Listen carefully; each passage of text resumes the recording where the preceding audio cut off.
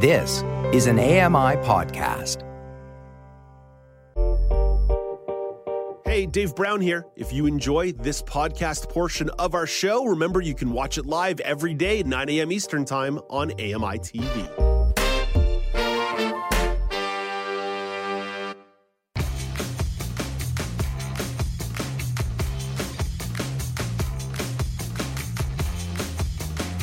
Welcome back. It's Now with Dave Brown on AMI TV. The development of Ontario's Greenbelt continues to be a political mess.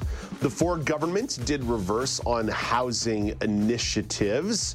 That was after serious conflict of interest allegations surfaced. Now municipalities are expressing their own frustrations. Michelle McQuigge is the weekend news editor at the Canadian Press. Michelle has more on this story. Hey, good morning, Michelle. Good morning, Dave. So, Michelle, what are municipalities asking for? What are they so ticked off about? Bottom line is literally that. They want some money. This Greenbelt scandal for the Ontario government is, for those who are opposed to this administration, the gift that keeps on giving, because this has been a scandal that has absolutely dominated this government's agenda for the past several months. We've had an RCMP investigation launched over it. We've had two scathing reports from various watchdogs in the province, including the Auditor General. And now what we have is a couple of municipalities who were the most affected by the land swaps that the government had intended to move forward with. And they're now coming to the government and saying, hey, we put a lot of time and resources into trying to make this happen for you guys when this was your plan. And we need to be compensated for all the time we have because our taxpayers are on the hook. Yeah, time is a flat circle these days, Michelle. It's kind of hard to sort of keep track of like the linear points here. But there were months between the announcement of this policy and the opening of this land, and then the reversing of tracks after the Auditor General and the Ethics Commissioner both released those scathing reports that you referred to. So there was quite a bit of time here where municipalities were being given their marching orders with the possibility of being penalized if they didn't march. Absolutely right. I don't have the timeline in front of me, although my colleagues, Alison Jones and Liam Casey, who you should be following if you do Ontario politics at all, they've been tracking this from the start, and I don't have their timeline in front of me right now, but I think it's been going on for at least a year, and there was a lot that needed to be going on there. And this is the kind of stuff that the municipalities want to be reimbursed for. Now, I'll just for some background, it's only two at this moment that are asking for money. Pickering and Grimsby, which are both sort of Greater Toronto area municipalities for those outside of Ontario. Pickering is the one that wants the most back. They're saying they spent about $360,000 on things like environmental impact assessments, financial assessments, consulting fees, all the kind of things that you would be normally doing when you have land involved and prospects of building housing on said land. So these are the kind of costs that they want to be reimbursed for. Grimsby, too, is asking for money on similar kinds of grounds for similar sorts of issues, but to a smaller degree. They passed a motion on their town council, and they're asking for about $82,000 from the province back. Which, by the way, like at the end of the day, not huge swaths or sums of money. But again, it's money out the pocket for these municipalities, which are oftentimes bossed around by the province. So any response from the province so far? I know this sort of brambled up in the last couple of days. Yeah, no, there has been no indication yet as to how they want to deal with those requests. So that we've been trying to get those answers without a whole lot of success so far.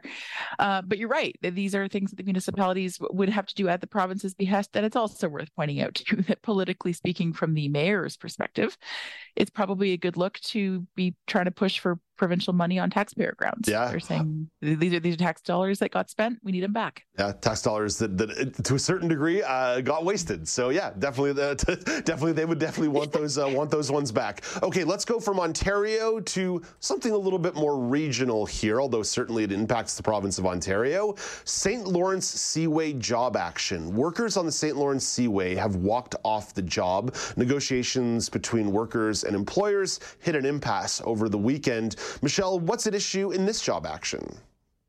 As per usual, it's wages is the main sticking point here. The St. Lawrence Seaway Management Corporation is saying that the Unifor workers who help move cargo through that seaway network are already making well above inflationary rates. Their salaries are currently about 10% higher than inflation, and the union, as is the pattern that we've talked about on this panel before and that we've seen several times with other labor negotiations this year, are saying, no, we need a whole lot more than that. And the Seaway Management Corporation is pushing back and saying you can't treat this like the automotive sector, where you have currently a number of other high-profile negotiations on the go. So that's really the sticking point. It was pretty clear that the talks weren't moving forward that well. We got a statement on Saturday morning from the management corporation, from the employer, saying that there had been very little progress. The union, I suppose, in a bid to be cute, was saying that they were 1,000 nautical miles apart in negotiations. So yeah, that took effect at midnight on Saturday. And what's interesting here to me is the fact that the number of people on strike is not actually that big. It's 360 people, and it ranges from engineers to administrators. But these are the people that keep the Seaway open, and the impact economically. Yes. You said this was a regional story, but I would argue that it's not, because if you look at the numbers last year, the amount of cargo that moved through the St. Lawrence Seaway was valued at $16.7 billion. That was last year. So this is a major economic artery, and it is now shut down.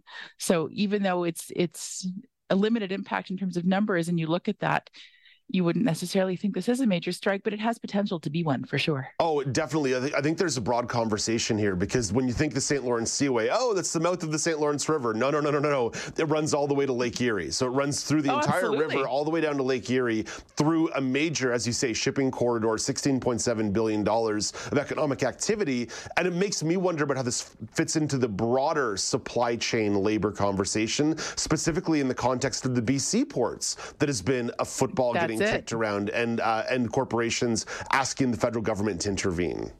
No kidding. Yes. The usual suspects that you would expect in something like this: the Canadian Chamber of Commerce, the Canadian Federation of Independent Business. All these sorts of groups are very much sounding the alarm because of the BC port strike. For those who don't remember that was a much broader scale job action in the summer that shut down all the ports in British Columbia for most of the month of July, really, even though the strike was only in effect for 13 days. But the fallout from that is significant, and all these business groups are warning that there's been so many disruptions between that port strike, this one now, still the COVID-related supply chain disruptions.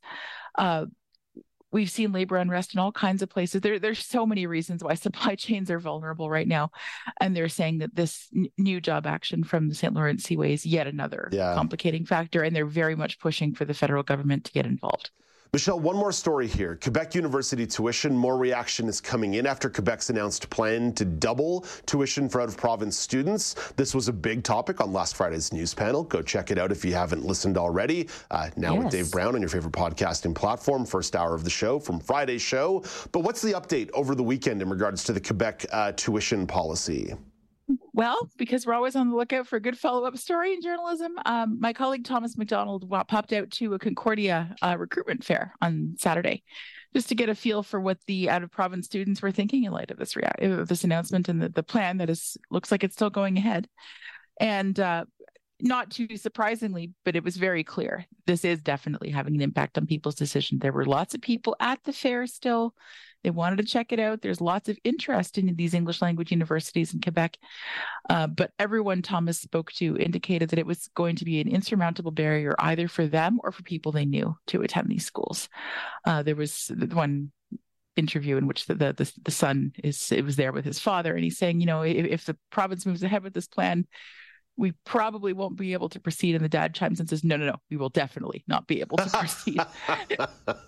So that makes the realities of this very, very clear. I mean, the financial impact when tuition rates are going to double essentially for these people from what they were expecting. Yeah, that is going to throw a huge curve in your budget.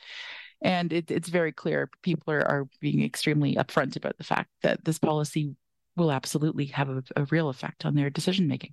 Like you said, Michelle, unsurprising, but still notable to bring in some of this reaction and a good follow-up on a story that kind of snuck into the headlines late, like 10 days ago, snuck into the headlines and just sort of continues to bubble and bramble for a couple days here. Michelle, sure does. Yeah, Michelle, thank you for this. Have a great day. Talk to you on Friday.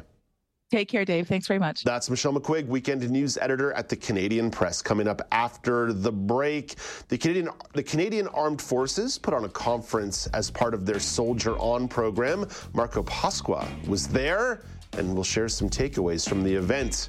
This is Now with Dave Brown on AMI TV.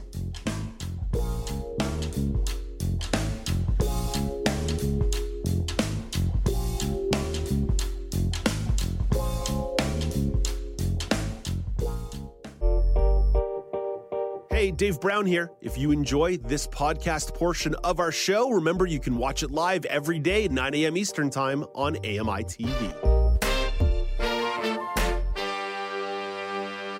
Join us weekly for The Pulse with host Joeita Gupta, who brings us closer to issues impacting the disability community across Canada. Watch The Pulse on YouTube or listen wherever you download your AMI podcasts.